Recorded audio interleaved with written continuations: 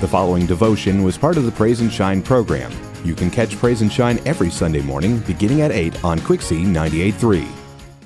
When we are pursuing God's purpose for us, there may come a time when we face difficult decisions. These decisions may even present some risk. Our potential is the sum of all the possibilities God has for our lives. We have no way of comprehending all the possibilities that an all-wise, all-knowing, infinite God sees. We cannot know with our finite minds and limited perspective all that He knows. There's a significant amount of risk involved in trusting God in all things. Risk, after all, is part of the very nature of faith. We put our belief in a God whom we can't see but still experience, and put our faith in His promise to work all things to our benefit, Romans 8:28, even if we can't understand what may occur to get us from where we are to where we hope to be. And we put our faith in the love of God to transform us in a way we can't even begin to imagine. After Jesus had multiplied the 5 loaves and the 2 fish to feed 5,000, He told His disciples to get into a boat and go to the other side of the Sea of Galilee, while He went to pray by Himself. And while Jesus was still on the mountain praying, the boat was being tossed about in the middle of the sea.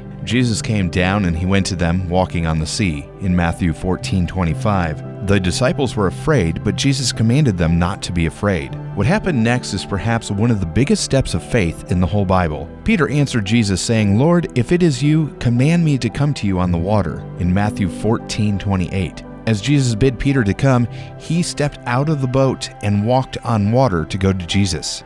Of all the disciples, only one risked everything to step out in faith and become the only person in the Bible who walked on water. Would you be willing to do the same?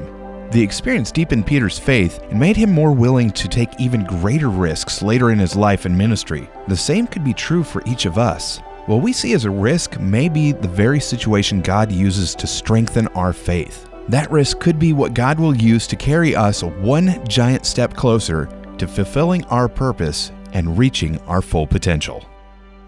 Thank you for listening to the Praise and Shine devotional. If you need prayer or would like to share praise, please visit our website, wqxc.com/praise. You can also find the Praise and Shine group on Facebook by searching Praise and Shine. God bless.